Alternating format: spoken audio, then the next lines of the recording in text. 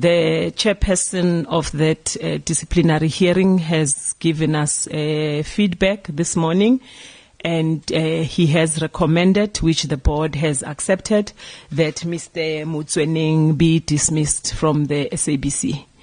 The SABC interim board has accepted those recommendations, and we have communicated with Mr. Motsoeneng his dismissal from the SABC.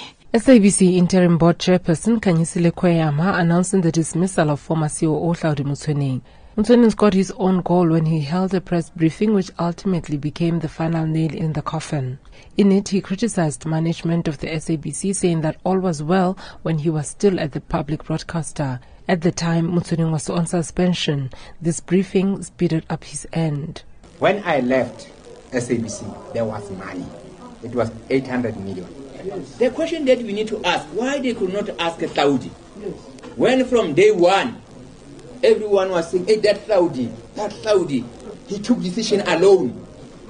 Hey, which means I'm powerful, man.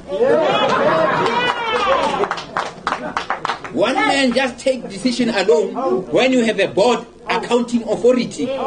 It can't be right.